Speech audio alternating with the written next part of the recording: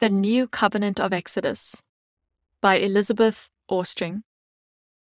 Elizabeth Ostring, MB, CHB, PhD, a physician and theologian, is an adjunct research officer for Avondale University, Currambong, New South Wales, Australia.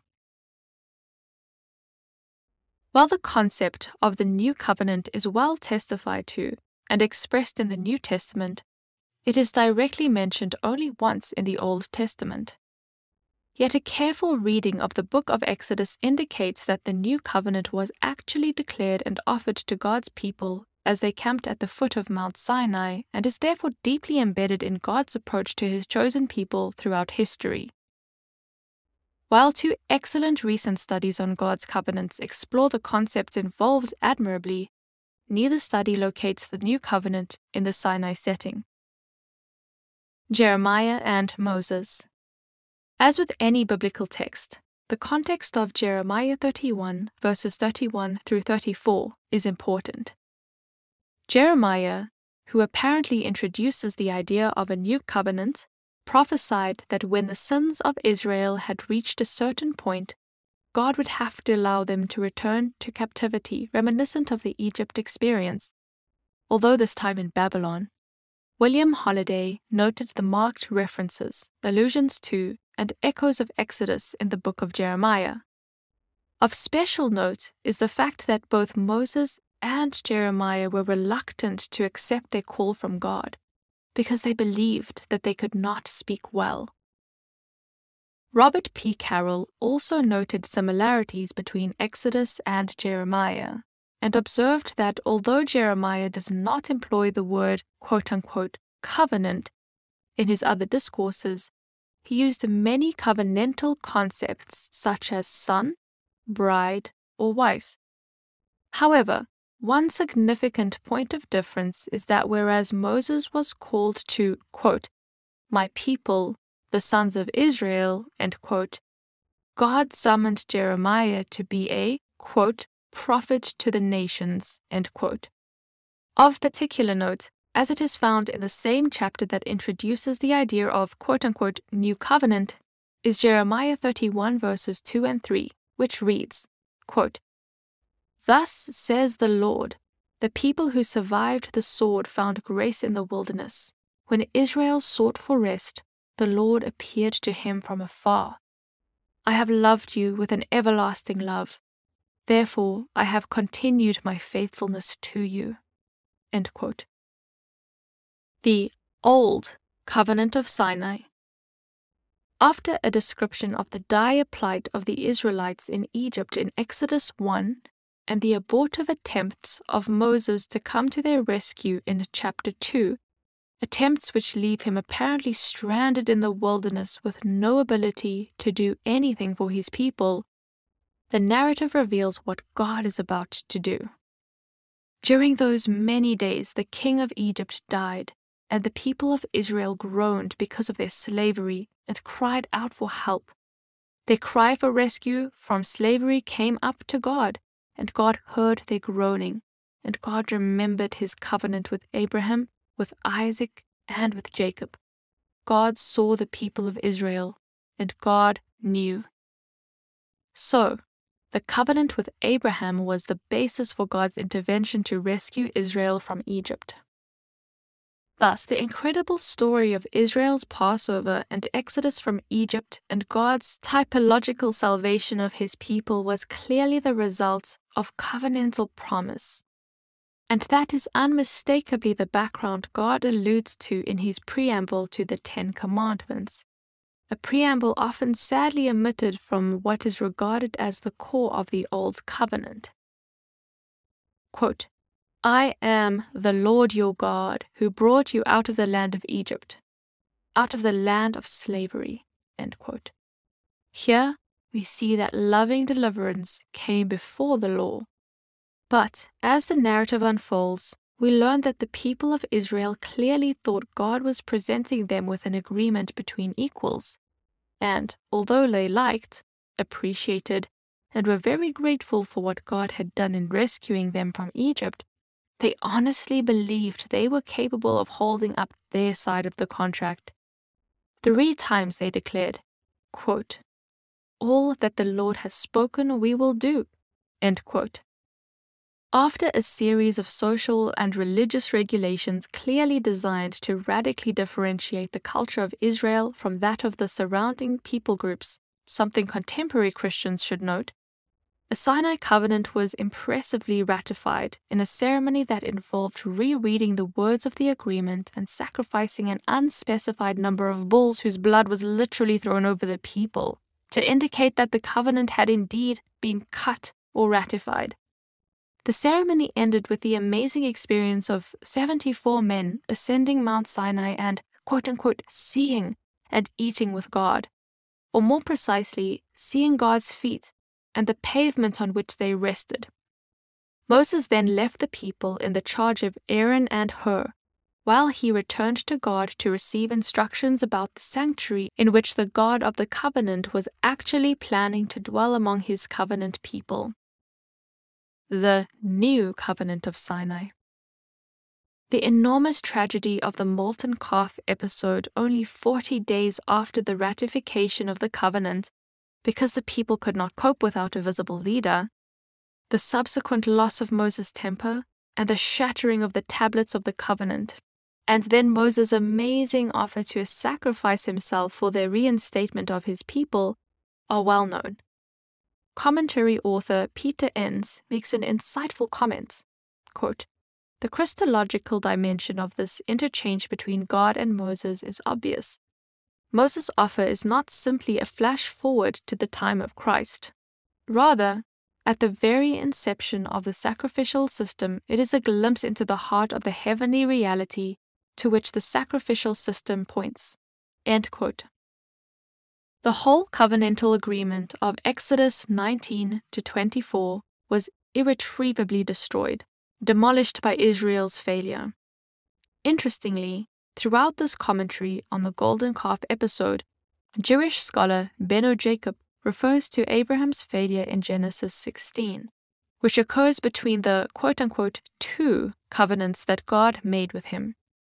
God apparently backed out of the agreement with Israel, but mercifully offered to send an angel with the people so that they could still proceed to Canaan. Moses, however, was not satisfied, and neither were the now very contrite people.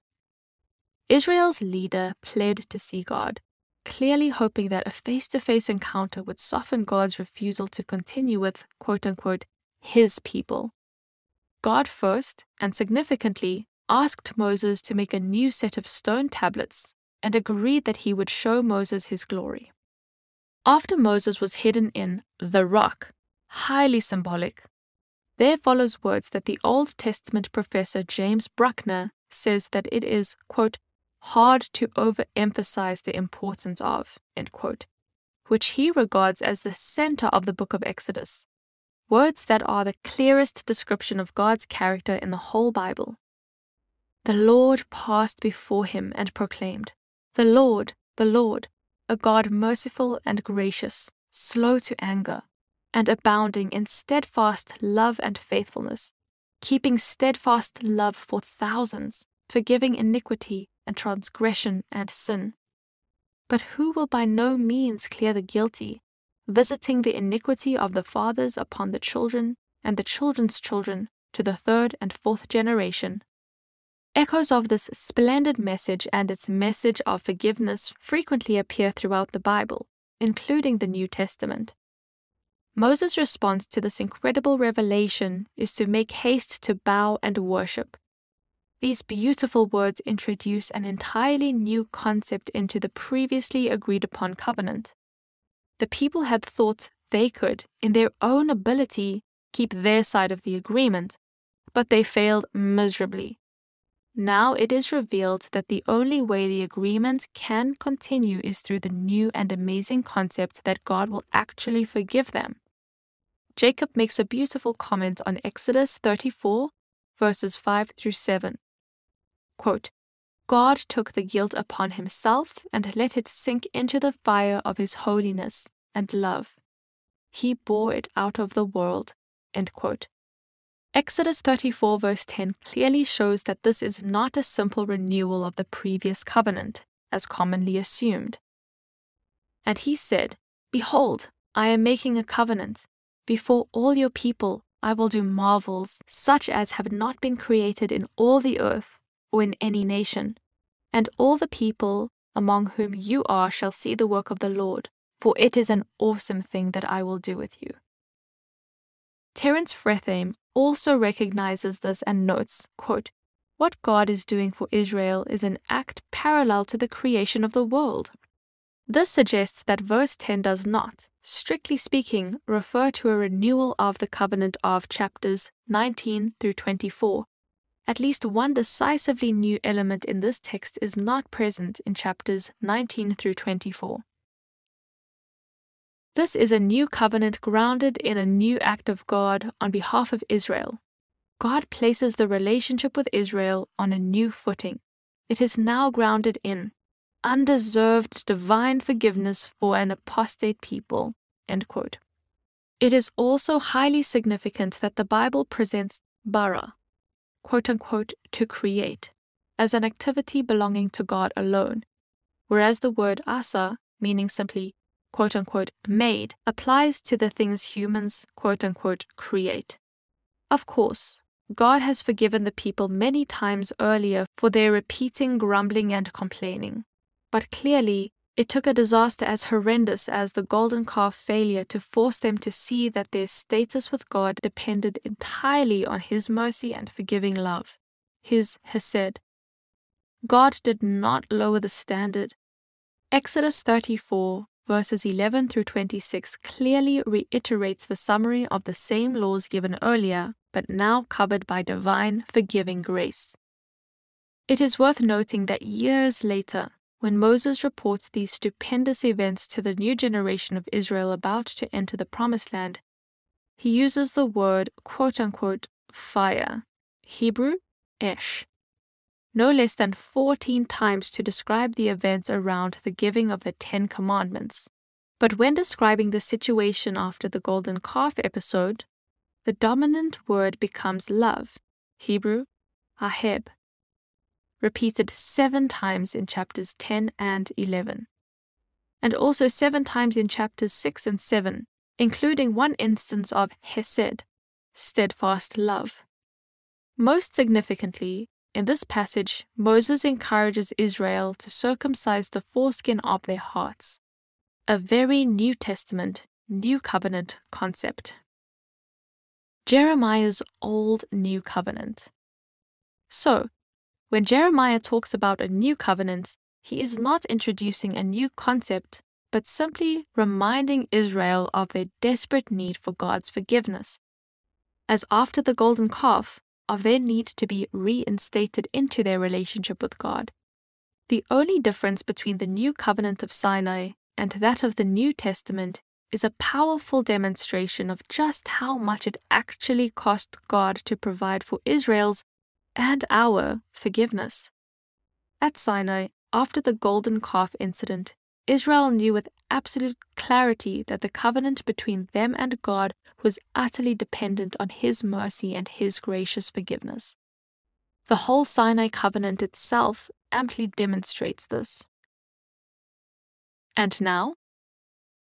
But as history demonstrates, many, if not most, in Israel succumbed to errors that are just as easy to make today. People may mistakenly consider themselves able to conform to God's standards in their own strength, a tragic misconception that the Gospels revealed regarding the leaders of Israel.